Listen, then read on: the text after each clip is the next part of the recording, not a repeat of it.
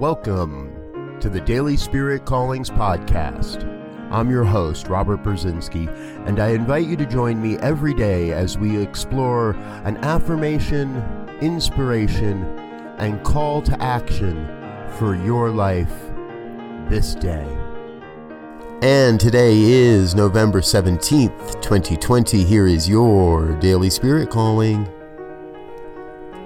Each moment of this glorious day holds the seeds of greatness.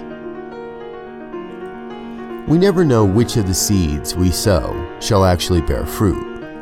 Our future is determined by the thoughts and beliefs we hold today. Be clear which seed you plant this day, for they determine your future.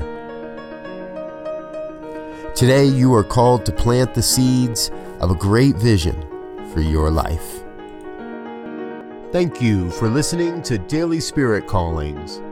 If you found value in this program, please share it with your friends. Learn more about Spirit Evolving Ministries at spiritevolving.com. Until next time, peace and blessings. Go forth and prosper.